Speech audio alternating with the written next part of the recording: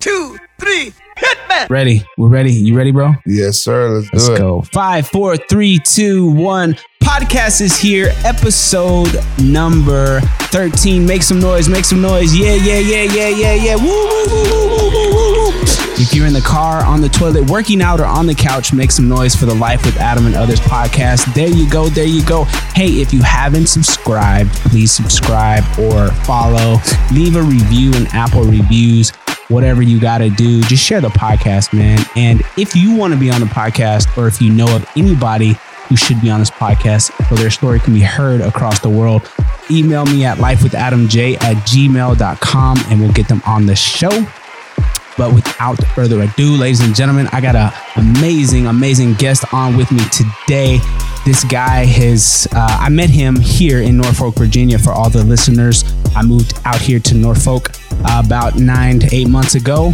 And this guy, man, I'm telling you, you guys, you're going to be in for it. So without further ado, ladies and gentlemen, boys and girls, pizzas and hot dogs, put your hands together for my main man, Damien Joshua Albert Edward Ramirez. Yeah, man, I don't think I've heard that come out like that in a long time. So, Damien, you are my first in-person guest, bro. Yeah, man. Thank you. Pleasure. You guys don't know, I already said it already. I met Damien out here in Norfolk, Virginia. And this guy, his story is just amazing. We met at church, actually. And the first time I came to Big House Church is where we go to church. I saw this guy. He's about like 7 foot. 6'7". 6'7". And I was like, man, because I was looking for a barber. I was looking for somebody who can cut hair. And at the time, I was kind of intimidated, but he had a nice fade and he had on this suit. And I was like, man, I asked Janelle, I was like, I should go up to him and say, oh man, that dude has a nice haircut. But I didn't. I don't know why, because I thought you should have, man. Yeah, I should have. But when you move into like a new area, you don't want to come off all weird and stuff. The intimidating aspect of like getting to know new people and not knowing how they are and all that. Yeah, I feel that. Exactly. So Damien, bro, thank you for coming on the show, man. Tell us a little bit about who you are. Yeah, man, it's a pleasure. Thanks for having me. I 27. I'm originally from San Antonio, Texas, and I moved out to Norfolk. I want to say 2014. I joined the Navy in June of 2014, and I got stationed in Norfolk, and been here ever since.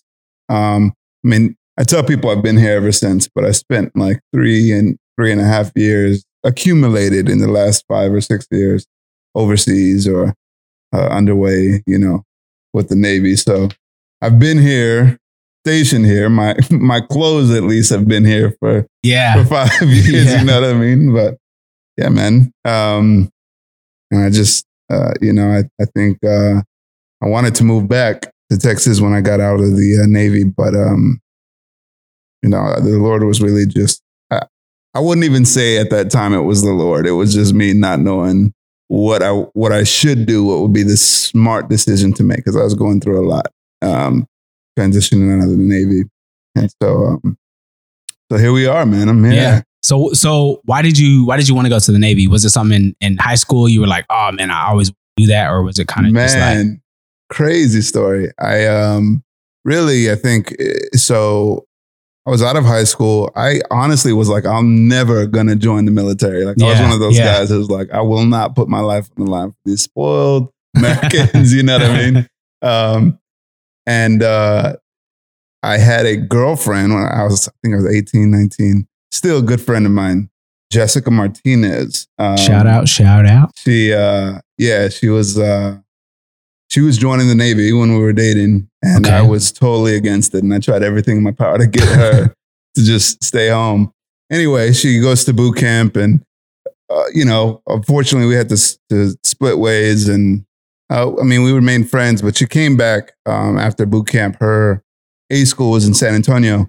And so I was able to see her while she was going through A school and so forth. And we stayed in touch. And, I just thought to myself, like, she was telling me, well, you're not really doing anything with your life right now. Like, this is a good stepping stone. It'll get you where you need to go, some security, money, so forth and so on. And I was just like, I mean, I was telling her, we were just friends. So I was telling her like, yeah, that's a good idea. But in my mind, I was like, oh, maybe I'll see her again wherever she gets stationed and rekindle that fire.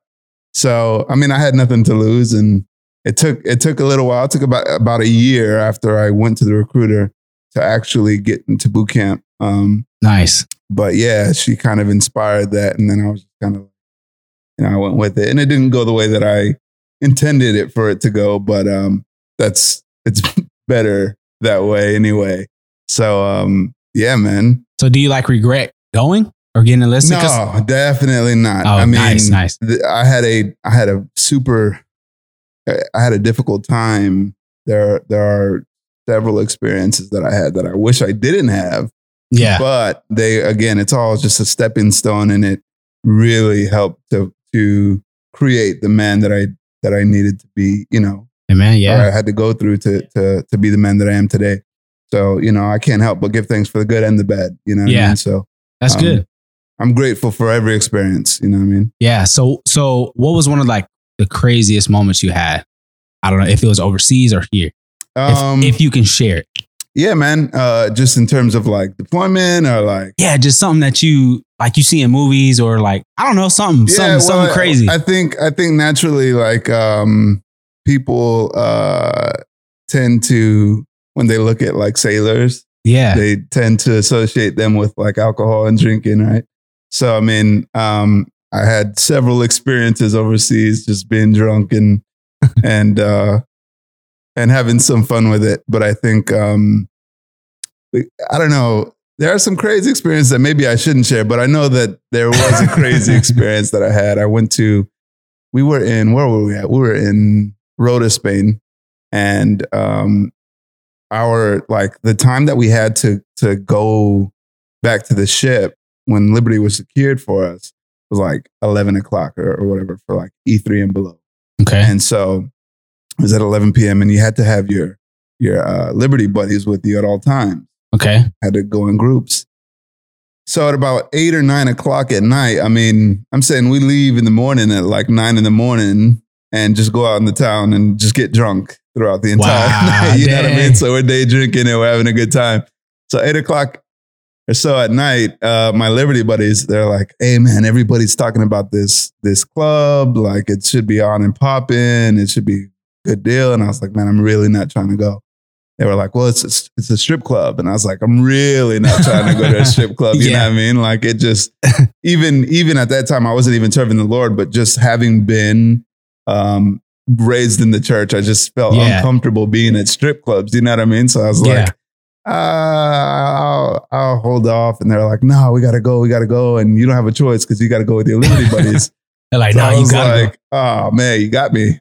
So anyways, we go to the strip club and, let's just say it wasn't necessarily a strip club that you might find in America. It ended up being a brothel, and it was a super awkward, just really.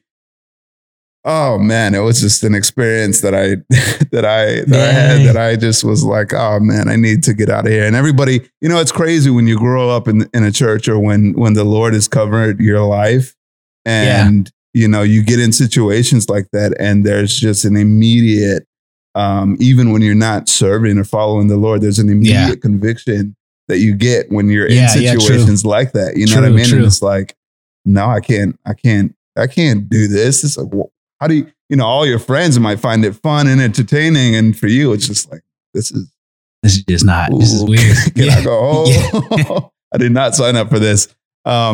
But the rest of the crazy experiences are maybe a little too crazy. No, that's good. Yeah, that's a good one. I think we can let our imaginations flutter. Yeah, you can only imagine what goes on further than that. Exactly. You know what I mean? So, man, there was one time you were talking about that. So when I was engaged to Janelle, I was working in the oil field at the time in Midland, and we had an off night.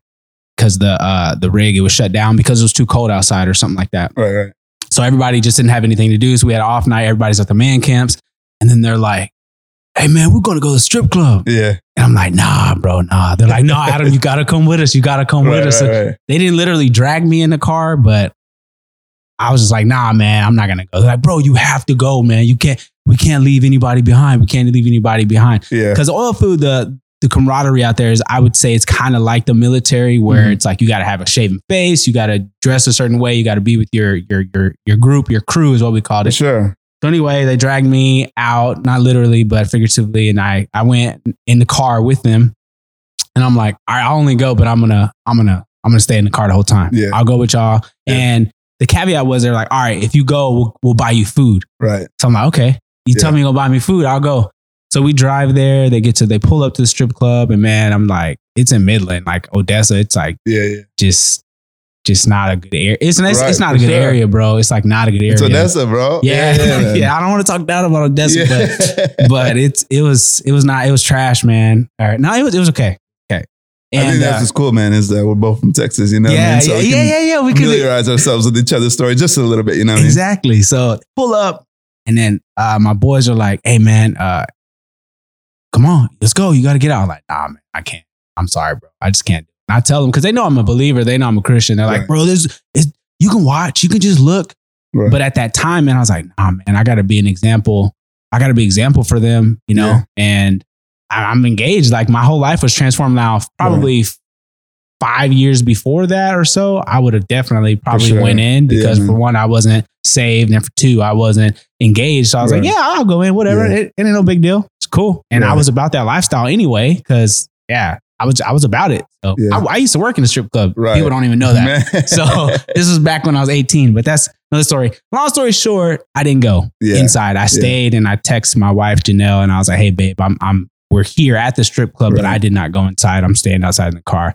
And I stood out in the car, and then they came back out about an hour. They said, man, it was whack, man. I told y'all, it's so stupid. Why are you going in there? That's the thing, man, is, you know, people expect to go out, you know, and club and you know, get wasted and have a good time. And don't get me wrong, like, I understand where their perspective is and it being a good time.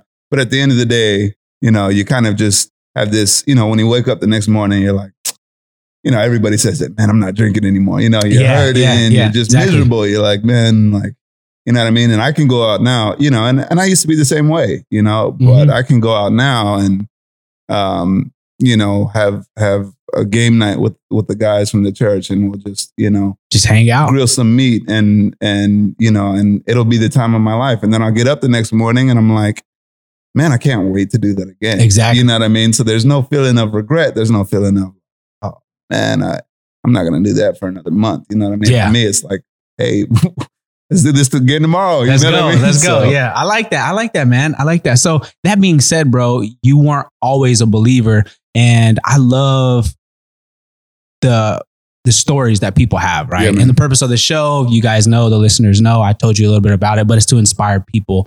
And it's kind of migrated into just basically telling stories and highlighting stories of people in their lives, whether it's like whatever they're doing. But it seems like the Lord has always been in every podcast. Right. And how like the Lord has really just either shaped someone or encouraged someone to be a better businessman, be a better person, this and that. But going back to what you said you weren't always like that. Right. What happened? Like, what, tell us a little bit about yourself. Tell us a little bit about your testimony, because I believe that when you share your testimony when you share your life story, people will get inspired by that. For those who are going through it, or who have gone through it, or who may have backslidden, and they're like, man, I need to be encouraged, or I'm encouraged now from hearing Damien's story. No doubt.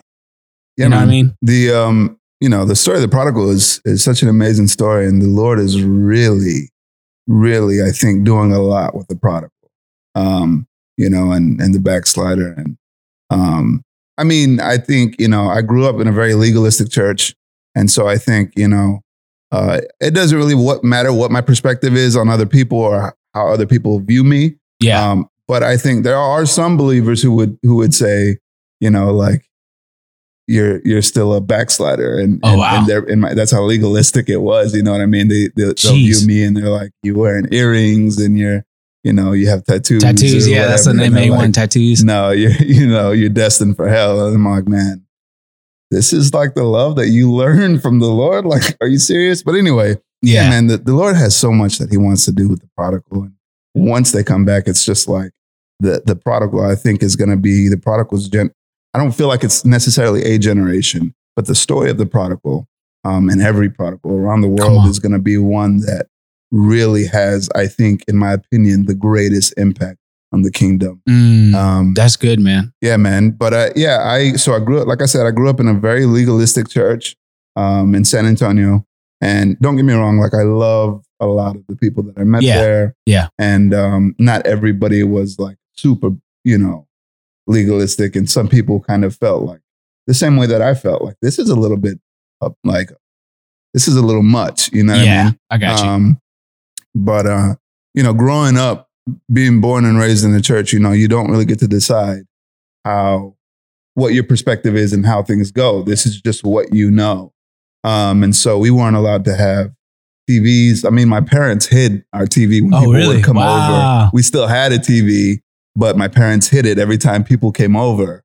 What? Yeah, a man. TV? That's what I'm saying. Dang. So, and this isn't to like dog my parents, No. Okay, it's cool. My perspective of religion was that of a very hypocritical one. I'm like, if we're doing this, then what are other people doing? And as I got older, into my teenage years, I mean, I'd seen people kicked out of the church several times for small things like making out and like, and that's stuff that the Lord really does need to deal with in the church and that there should be some sort of discipline for. But there's also a necessity in grace and in mercy through people. Amen. And so that's good. I grew very resentful toward the hypocrisy that I'd seen in leadership, the hypocrisy that I'd seen, unfortunately in my family and just kind of all over, when you're in a community of people, that's all you see is like community. Yeah. So for me, it was just consistent hypocrisy. And the reason I say that was because I chose not to be that person. I was like, well, if I'm going to live for the Lord the way these people are doing it, like that's not what I want to do. Yeah. So I'm just not going to live for the Lord.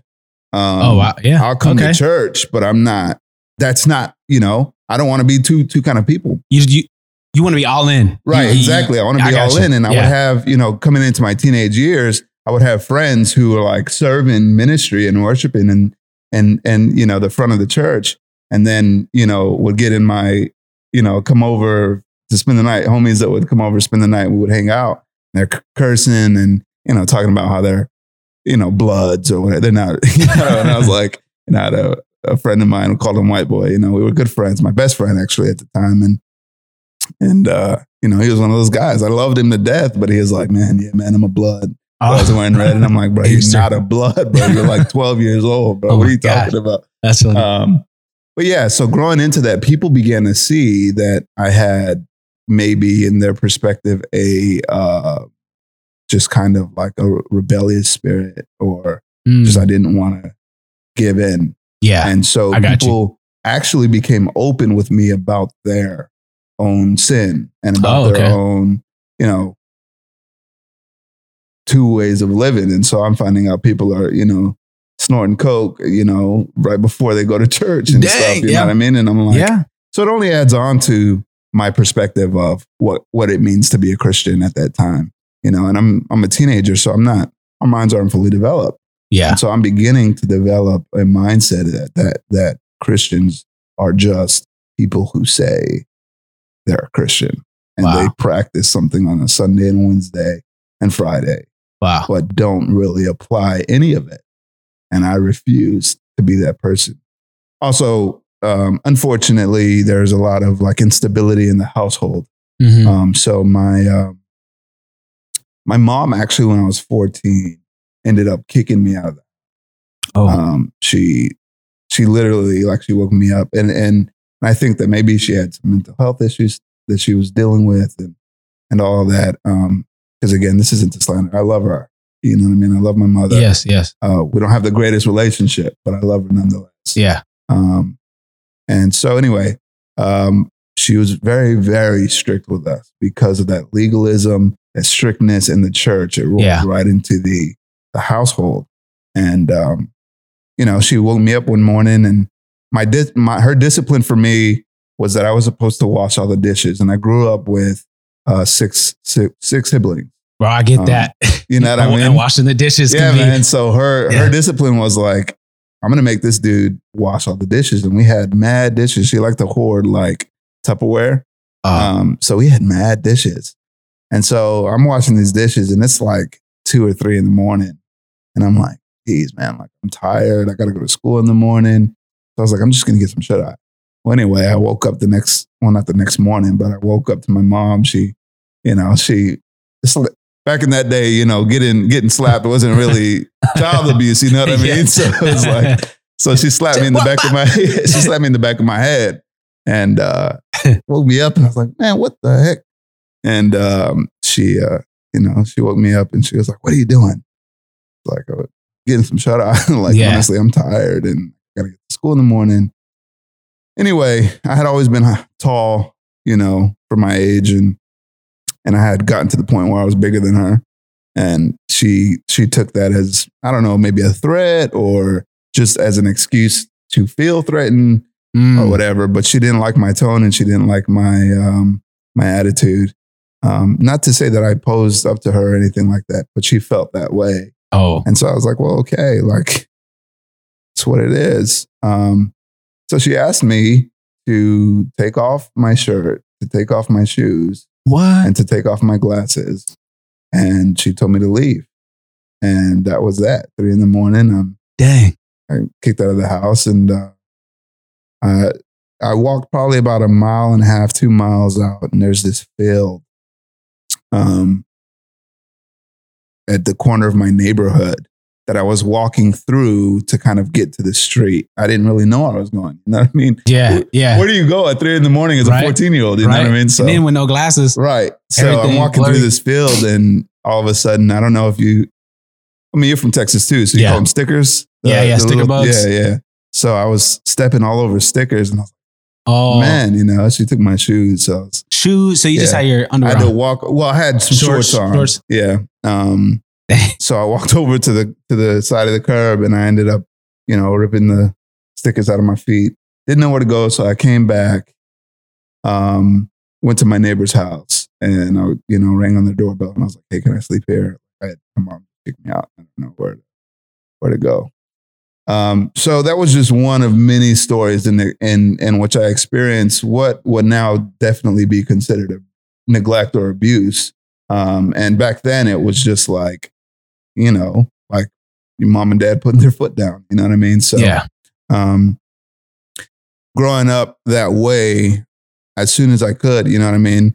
I ended up moving back in for a short while. Then my parents ended up getting separated, moved out with my dad because of all of that abuse and so forth and so on, and my mom's mental state and so forth. Then I ended up staying with my dad. That didn't work out. Just really unstable as far as like housing. Got you. And so there was several nights where it was like sleep under the bridge type deal.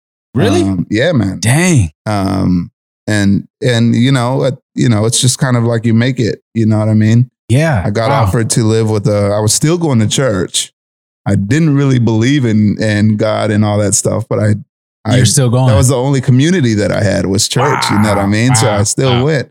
And it's crazy how important community is. You long for relationship with people. And even in the worst of places that you can be, mentally, emotionally, physically, you still long for relationship.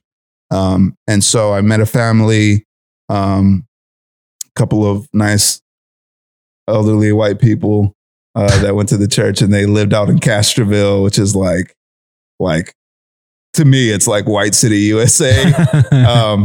And so I moved up with them. They had a bunch of land, and that was a good time. I stayed with them for a couple of months. I was just, again, in and out, figuring out the living situation all throughout my teenage years. So as soon as I could, I got a job at McDonald's, and I moved in with a couple of friends.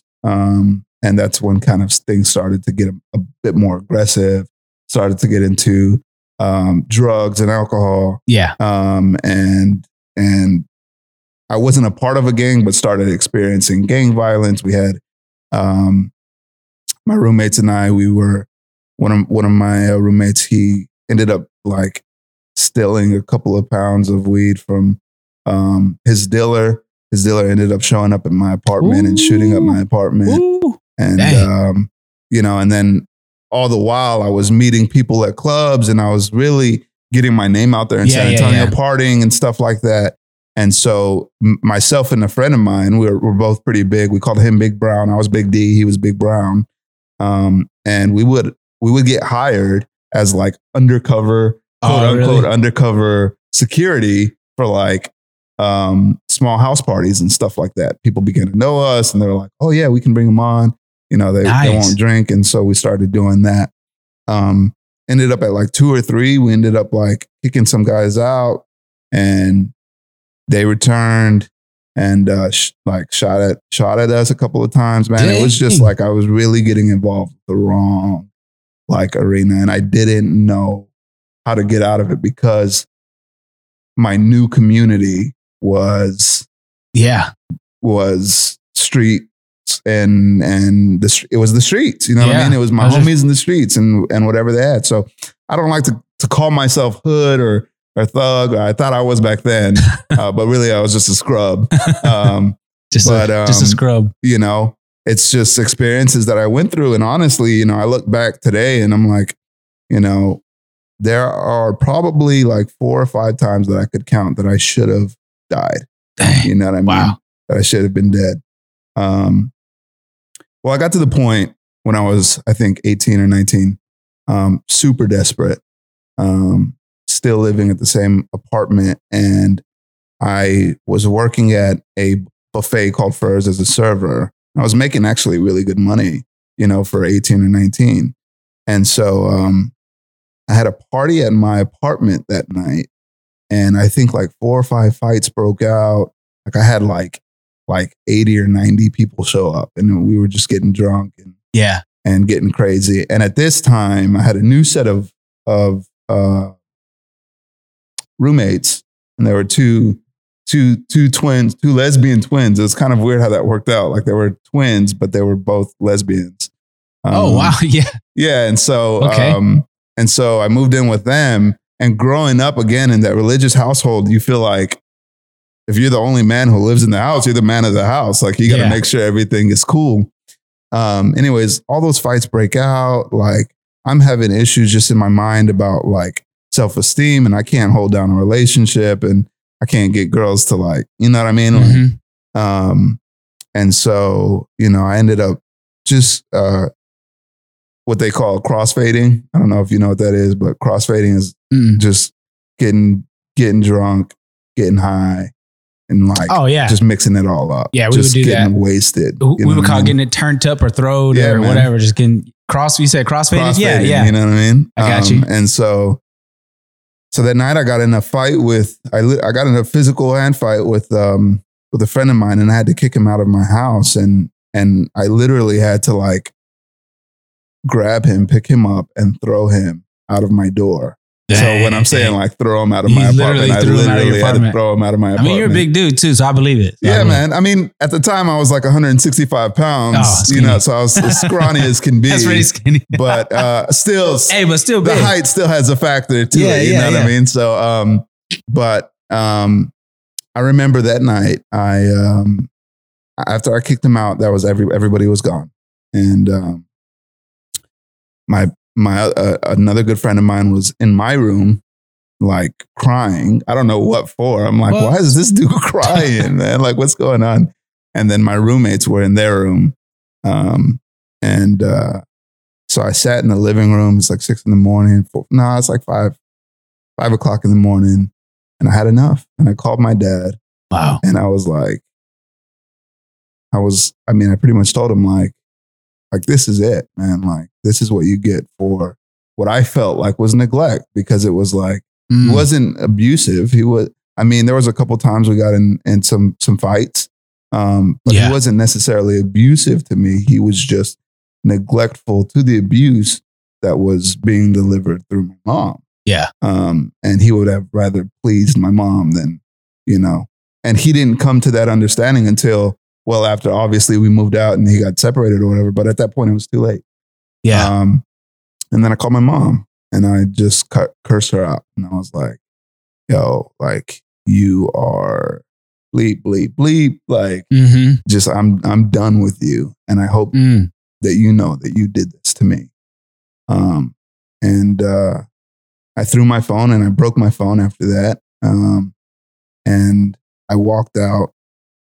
Well, I looked down and I saw a shard of glass was stuck in my foot. And I pulled it out. It was a broken glass from the broken bottle that my friend had broken when he was trying to fight me. Yeah. And I was like, man, this life is just not worth. There's literally no, like, how am I this young and already dealing with all of this? Like, this life is just not worth living. Didn't feel purpose or anything. So I left, I walked out, and I remember I got to the end of like my apartment complex and I was like, God, if you're real, this is your only opportunity to show me. Like, this is it. And so then I walked out to the edge of the street and I waited for an oncoming car. And I walked in front of an oncoming vehicle. And, well, I closed my eyes rather. And I mean, I was terrified, honestly, because I grew up, again, in a very legalistic church. So no matter what I do, I'm going to burn in hell. You know what I mean? Wow. And so almost that prayer to God was like, God, like, I really hope I don't burn in hell, rather than like, save me from my death. And so I walked out on the street in front of the oncoming vehicle. And for some reason, like, for me, it doesn't make sense, because it's like, there's no way I couldn't have gotten hit. Yeah. But I closed my eyes and I just felt the car literally, like the side view mirror grazed by me, hit my arm. And then I got terrified. Obviously, I just almost died. And so I stepped back onto the curb and I fell on my knees and I just started weeping, bro. It's like, oh my goodness, like, what's going on? Like, and within minutes, get this, my older sister, Ashley, I hadn't called her, I hadn't talked to her. She pulls up at my apartment complex and she's like, I just had a dream that you were like in danger. Whoa. And you weren't answering your phone. I had broken my phone. Whoa. And you weren't answering your phone and I had to come check on you. And that's while I was sitting at the curb, like moments after I had attempted to take my life. And so that was kind of my first experience where I was just like, man, okay, God is real. Yeah. And I still wasn't ready to kind of give in to him entirely, but that was the first experience that I had where I was like, no, definitely real. Dang. And then, yeah, man. So shortly after that, my life continued. I met a girl and ended up, a couple years later joining the Navy. And then, wow. Yeah, man. Hey, we're gonna pause right there. Dang, that's nuts, bro. Yeah, man. You, I mean, dude, I don't even know. That was God, bro. Like, definitely was God. I was getting chills. There's no doubt about that. Yeah, man. That's powerful, bro. Like what you just said there, because he shows up in those times when you least expect it. Right. That reminded me. I remember I got on my hands and knees and I was like, God, if you are really real, please present yourself to me. And he did. And I tell people that and they just like, no, man, it's not real. But it happened to you. And I never told you about that story. And I know it's happened to countless other people. Yeah. But for you to get grazed by a rear view, a side mirror. Yeah. Dang, man. So like, can you go into more detail of like, how did you feel after that? You were just like, immediately, I stepped back onto the curb and I realized I didn't want to die. Yeah. That small graze, it wasn't even a graze enough to like be painful. It was just like almost just like the wind passed right next to my arm. You know what I mean? But I stepped back and I was kind of just in shock. My heart was racing and it was just like, I was just weeping. And I didn't know, and I wanted to be like, thank God. Like, God, you answered my prayer. But at the same time, I was so mad at God for not letting me die. Like, It was like, like, I want to be dead. I just don't want to go to hell. You know what I mean? Like, I don't want this. But when my sister showed up and told me her side of the story, then it was like, oh, geez, like a dream, like come on, like, yeah. And this is like once in a lifetime, like deal. Like I've never had an experience where she just pulled up on me and was like, I needed to check on you. That was the only experience that I had where she was like, just checking on me. And I was like, what the heck? Like, this is not, it was out of character for her. Yeah. And so the next day, I mean, I went to the hospital and I was able to process. You know, she admitted me to the hospital for like 24 hours and I was able to kind of process where I was at and had to go through therapy and, you know, whatever. And really it was just like a holding center for people for the, I guess, doctors or whatever to decide whether or not I was an imminent danger to myself. And I left the hospital and I kind of just went back to my old ways after that. You know what I mean? And it was just like, it was mind-blowing experience, but it was also like, I was honestly super mad at God for not letting me die. Because I mean, it was like, that's a miraculous experience. It's not, that's a supernatural experience. It's not just something that just happened. So I could totally blame it on God that I didn't die. I didn't get my way. And thank God, obviously now today that I didn't get my way.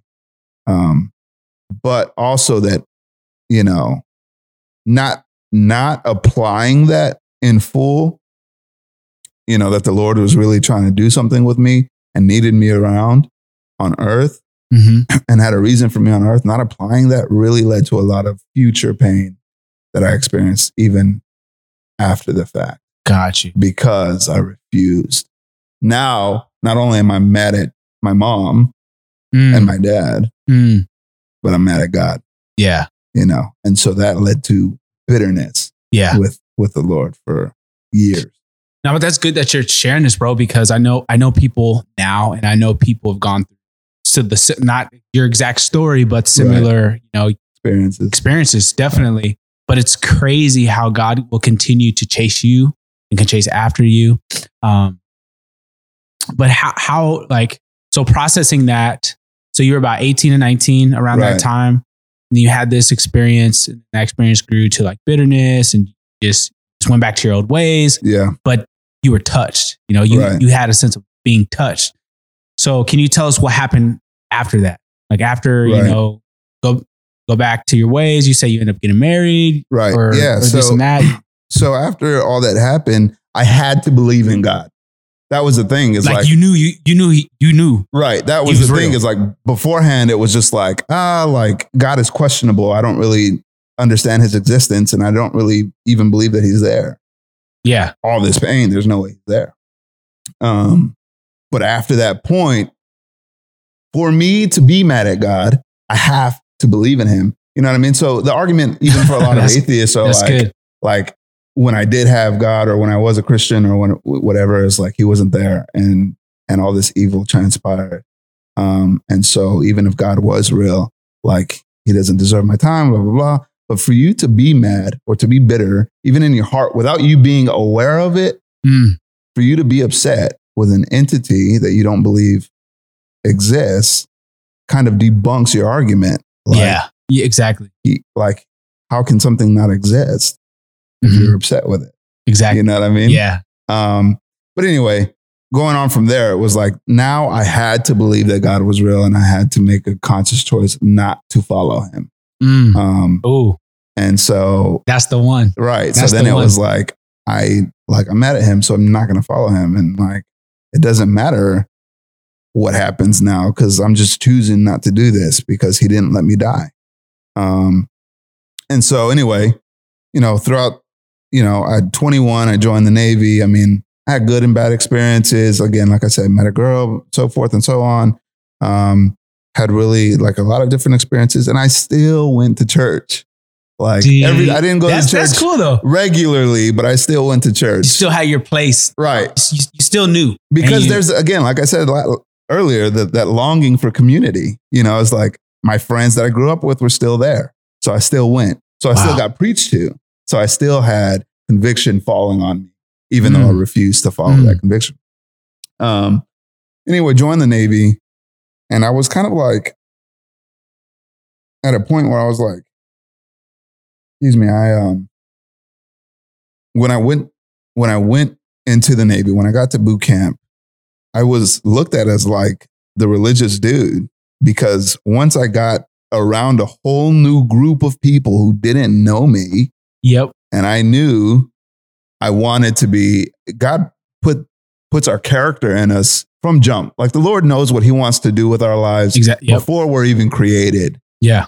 And so he gave me my character from the jump. Like, so even while I was mad at him, my character was still my character. And I always wanted to help people and talk to people and influence people and just be a positive, I wanted to be the friend that was like, it doesn't matter what anybody does in my life or even what Damien does technically. Yeah. Because I know that at the end of the day, I can count on him and I can trust him with issues and so forth. And so I met a bunch of people in boot camp and in the Navy, and I was just trying to be inspirational. And so my way to inspire them was to pray for them. Amen, bro. Amen. That's what's up. Even though I was fighting my own battles, I was praying in boot camp with all of my division. Wow. Shout out Division 939, my boy Mac and all of them. But I was praying with my division, and they weren't even aware of my own battles that I was having with the Lord. They just looked at me as a lover of the Lord. That's crazy. Yeah. That's good. And so I know a lot of people can relate to that. Yeah, no doubt. That definitely. But I got into the Navy, and then heartbreak started coming for real. The girl that I was dating at the time, I had started dating a girl prior to joining the Navy, and we dated for like several years on and off. And she actually had a baby that like 6 months before we started dating, she had a baby. So when her child was like 6 months old, up until like her child was 4, I think on her 4th birthday is when I called her. It was my first underway with the ship. And it was her name was, and it was her 4th birthday. And I called to talk to her, and her mom was like, I got to tell you something. And immediately, she had cheated on me, or she was pregnant. And I was totally correct. She told me I'm pregnant, and I cheated on you, and we're not going to work out. And I was like, dang. So that was devastating heartbreak. You know what I mean? And then I dated a couple more times in between. And again, devastated, heartbreak, just constantly going out to sea, and I couldn't get a girl to stay faithful to me while I went out to sea. So now I have, on top of my God issues and my mommy issues and my own self-esteem and lack of purpose issues, now I have issues with trusting women issues, and being able to be in a relationship. So I remember I went out with a friend of mine. I listen to a lot of reggae music. I love reggae music. There you go. And one of my favorite artists that really got me through a lot of my hardships, his name is Collie Buddz. Okay. And I was going to a concert of his for the first time. He was playing in Norfolk, and I was like, I can't miss that.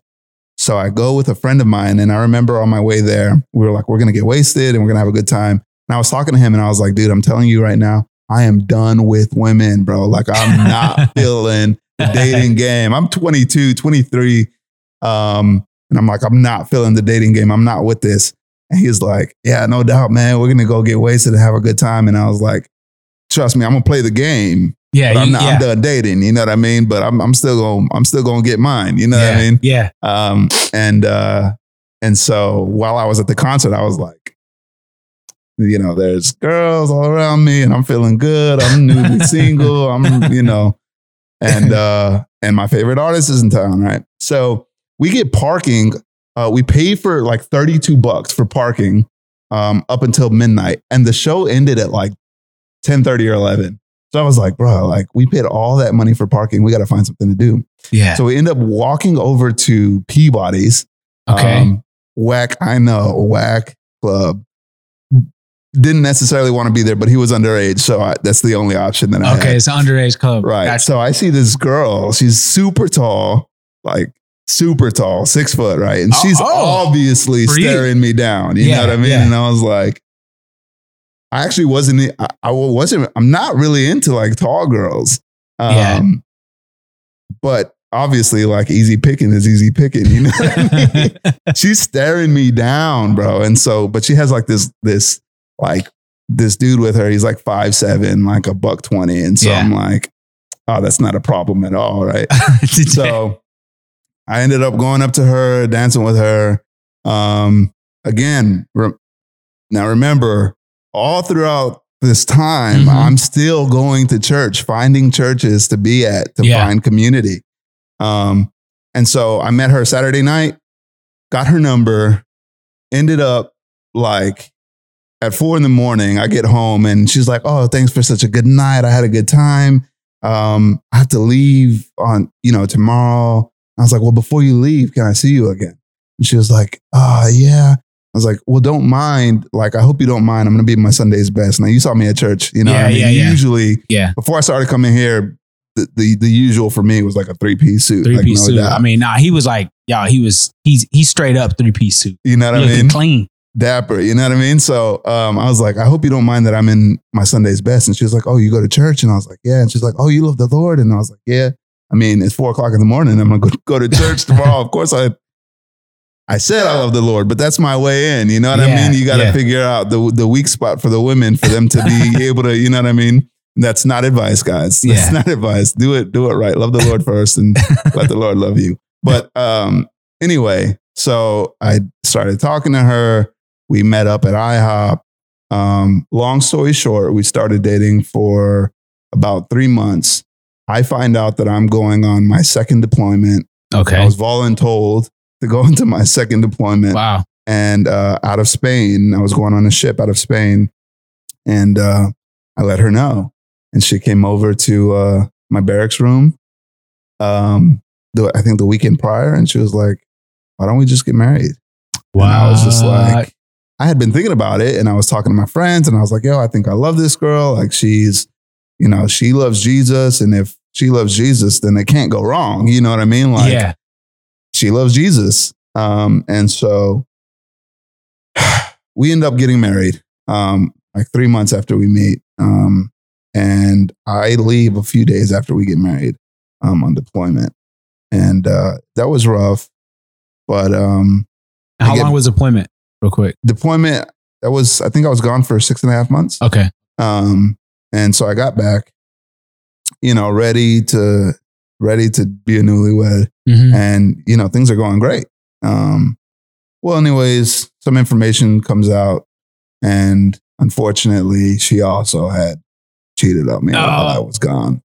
And so, but I thought, well, once I get married, like I have to stay married. I got to work through these things. I had told her that if she ever cheated on me, that I would divorce her. But again, there's such a heavy heart that I think that there is that the Lord has for prodigals, and just keeping himself attached to them.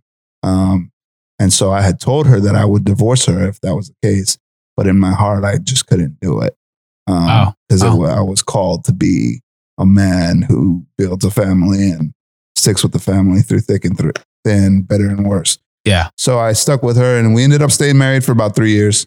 And I deployed again. And, and she's not a bad woman. And so one thing that I want to throw out there, a lot of people are like, once cheaters, always cheaters. I don't believe that. She truly longs to love the Lord. And I think this is something that we need to recognize about Christians, about people, is that they are just as normal as you and I. Yeah. Amen. And that they're just as human, and people make mistakes no matter what. Pastors, priests, rabbis, whatever you want to call them. Yeah. It doesn't make certain things excusable. Yeah. Yeah. But exactly. Yeah. It does show that, like, no matter who you are, the Lord can use you. Just be dependent on him.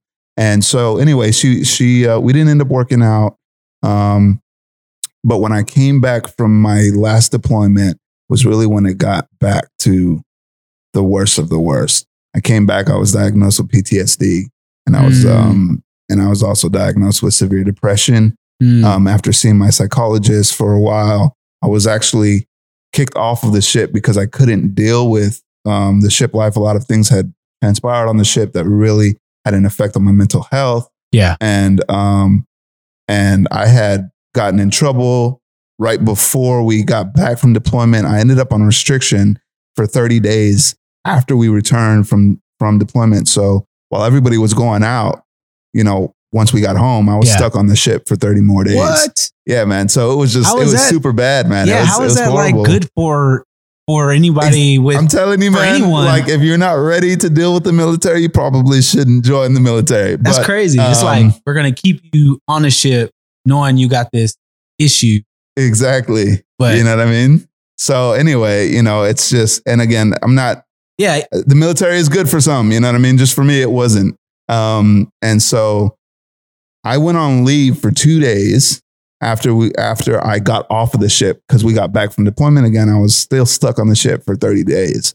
So after that 30 days, I went on leave for 2 days, got a call back saying that we had to go underway on an emergency underway for hurricane relief or something like that. Mm-hmm. And I was like, I cannot do it. I can't do it. And my chief was like, no, you're coming back. You're coming. I said, Chief, I texted him back and I said, Chief, I'm not going back. You don't understand. Like, I understand I'm in the military. Do what you got to do.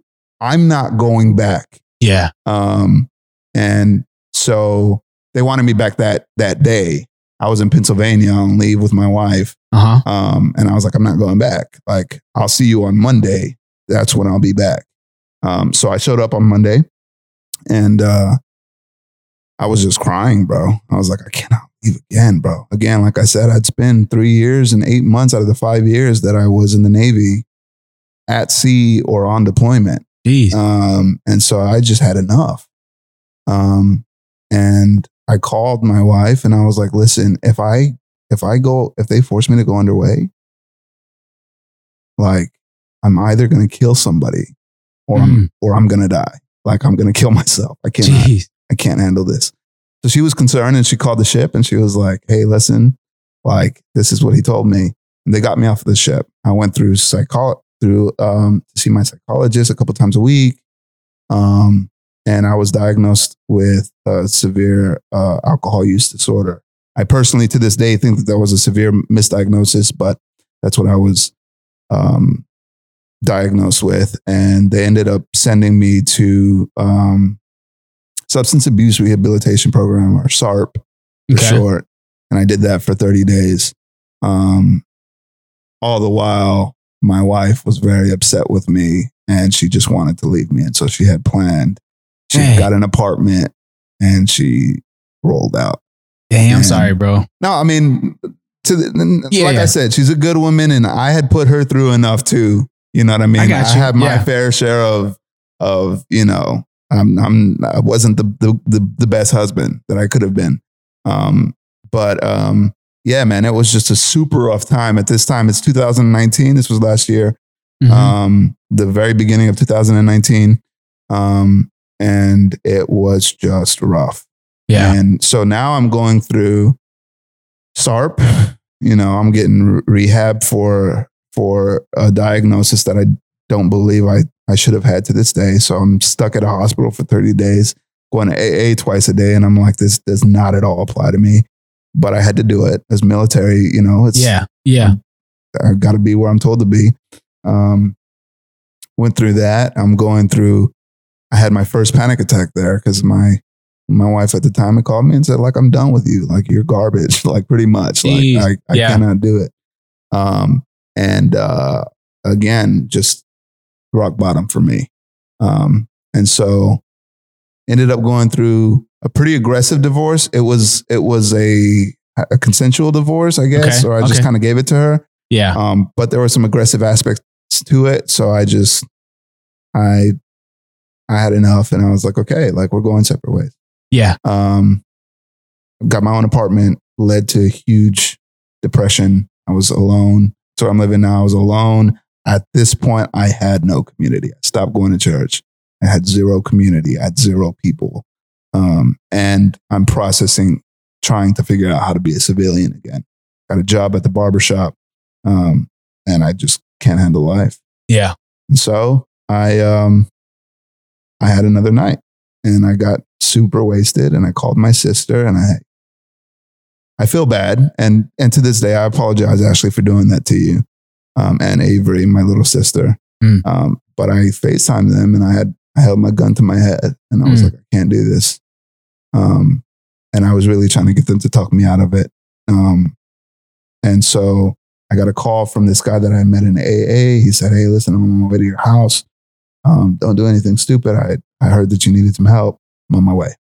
He came over and he held onto my gun and I just wept. And I didn't know what to do. So I ended up falling asleep, you know. Yeah. And the next morning, I was like, okay, God, if you're real, I need you to fix this. And I said, I don't really believe, I believe in you, but I don't know how to live for you. I said, so I'm going to let you give me a church.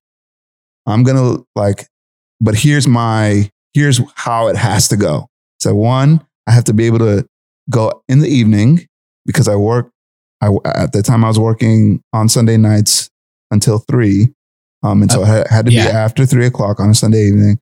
And I also said, I don't want to drive out of the way for you. Like I'm not spinning gas on you. And it has to just be like a good church. So I looked online. I found Big House. I saw that it wasn't really my style. You know what I mean? I had been discriminated at a church before and there was a bunch of white people at this church. And I was like, man, I can't do that, man. So it didn't look like my vibe from the photos, but then I looked up the address and I saw that it was 2 minutes away from my job. And I was like, well, you kind of follow through, you know what I mean? And it's crazy how the Lord does that. The Bible says, don't test the Lord, but even in my testing the Lord, he said, okay, like I love you and I'm going to meet you at where you're at. Wow. And so I came to the church and the worship was intense and the worship was, and you know how the worship is. Yeah. The worship was the worship. Yeah. And it was amazing. And it was something I hadn't experienced before. Again, growing up in a legalistic church, dancing and ribbons and all that was just a distraction. And so we weren't allowed to do that. But being able to see people worshiping in the Holy Spirit and really just being in worship, loving on the Lord, was like, whoa. And so I didn't know how to talk to anybody. I was like, I don't know these people. We're culturally different. This isn't going to mix really. I said, so Lord, God, whatever, if nobody talks to me before I leave here, then I can kill myself and I'll be good with it. You know what I mean? And so on my way out, a friend of mine, Melissa Maynard, she's like a mother to me now, like a spiritual mom, a spiritual mama to me. She stopped me and she said, hey man, the Lord really just wanted me to stop you and let you know, like he loves you and like we would really love to see you again here. And can I pray with you? And I was just like moved and I was like, 1, 2, 3. The Lord met all of my requirements, right? So she prayed with me. The following week I came back. I had been thinking about moving back to Texas and Jerry gave me a word and he was just like, hey, the Lord wanted me to let you know that you're at home right now. That was kind of what I needed to know. Like, this is where I'm staying. Yeah. The following week, Blake, Jerry, and another spiritual mother of mine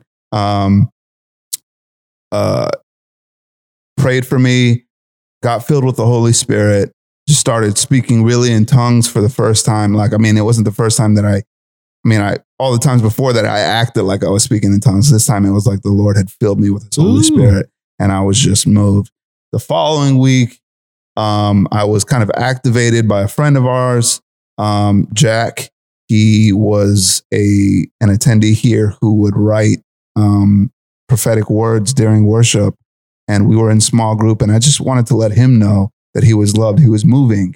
And so he kind of spiritually passed down the mantle of like prophetic journalism to me. And he was like, hey, listen, I just want you to take a journal to church and I want you to write down whatever the Lord gives you and give it to whoever the Lord gives you. Did that, got feedback from it, and the Lord was just constantly using me. And to this day, every time I come to church, every time I experience community, with people from the church, whether it be a small group or just hanging out with people. People have entrusted me with their life and with prayer. And the Lord is really starting to activate the character that I've always had, but really kind of pushing me into where He wants me to be, and has given me clarity of my calling and my purpose in life. And so whether or not it's involved with a woman or creating a family or whatever, my hope, my trust, and my love is in the Lord, and He will then provide all my needs. And so I'm just super blessed to have had such a dramatic experience in my life, and been able to come and apply my experience and kind of witness, as I'm doing now, testifying about my experience, and just other people entrusting me with their lives and being able to be used in that way, man. So it's just, the Lord is so good, and He's got a huge heart for the prodigal. Amen. And so yeah, man, that's like the bulk of my story. Put your hands together, man. Man, that's powerful. That's powerful. Real quick. So if you guys are out there, or you guys who are listening, see, that's a testament to me too, because I didn't know your story. Yeah. But the Lord was telling me to tell you, hey man, I like your hair. Right. Like, I like your hair. And I get these little notions or these little voices in your head to just go up to someone and say, oh, just to say something nice. Yeah. But me, I was in myself. I was all insecure. I was, I'm not going to tell him this. Like, but I felt like, bro, you were the first person I was drawn to when I came here, because of, like, I don't know. I know it was the Lord. I know it was the Lord. Right. You were the first person. And, well, I feel like we share a little bit in common more than the other guys. I mean, our taste of style and our haircuts and our skin tone. Culturally, we're a little bit separated from the rest of the church. Lord knows I love them all and stuff. But you and I have probably share a little bit more culturally in common than most of the other guys. So I see why it would be like a stick out. But definitely, man, I just want to encourage you guys out there. If you're hearing something from the Lord, just go up to someone and say just a simple hi, or just like, hey man, you're awesome. I like your haircut, or just anything could change someone's day. Right. It could change the way they think. I mean, that's a testament right there. And I've heard this so many times, but sometimes us as just people, we get into our emotions and we're like, man, forget that person, or man, forget this. Like, they're going through whatever they're going through, but I'm going through what I'm going through. So forget them. Right. But it's like, we're supposed to die to ourselves, and we're supposed to die to ourselves, just as Jesus did on the cross for our sins. Yeah, each like he died on the cross for everything. And for us to be so self-aware. Self-aware. Yeah. But basically just go up to someone, love them as Jesus would. And thank you, bro. Thank you so much for sharing your story, bro. We are almost, we're at that time, but real quick, what is something that you want to tell someone who walked in your shoes? Just real quick, like 30 seconds. What would you want to tell them? Because for some people, they don't believe. They're like, oh God, He's not real, this and that. Right. But what would be something you would want them to hear? Well, I think the biggest thing is just don't lose hope. You know what I mean? And find, keep searching for a place where you will experience the love of Christ, and don't stop searching until you find that place. And once you find that place, the Lord will bring everything that you've ever wanted to you. Amen. Yeah, man. Amen, bro. Yeah, thanks, thank man. you. Thank you. So, ladies and gentlemen, there you have it. Damian Ramirez, he came here on this podcast. Hey, bro, I like to highlight people. So where could the listeners find you? If they have any questions, they want to talk to you about your story and like how you went through it. No doubt. I would love that. Yeah, man. I love talking to new people, getting to know people a little bit better, and just being whatever assistance I can through the Lord to them. You can reach out at Ramzcutz, RAMZCUTZ on Instagram. Damian Ramirez, you can find me on Facebook. And yeah, man, I think that's the whole plug for that, because I don't really have too many social media, you know what I mean? Instagram and Facebook, I will tag or put everything in the description on your host site. So if it's Apple, Spotify, Stitcher, or wherever, I will post all his information there. So Bro, thank you so much for being my first in-person guest and sharing your story. We'll definitely have you back on this show. So ladies and gentlemen, put your hands together one more time for Damien Joshua Albert Edward Ramirez. Yeah, man, give thanks. I appreciate it, man. Thank you. Thank you for coming on, bro. And we are out. Cool.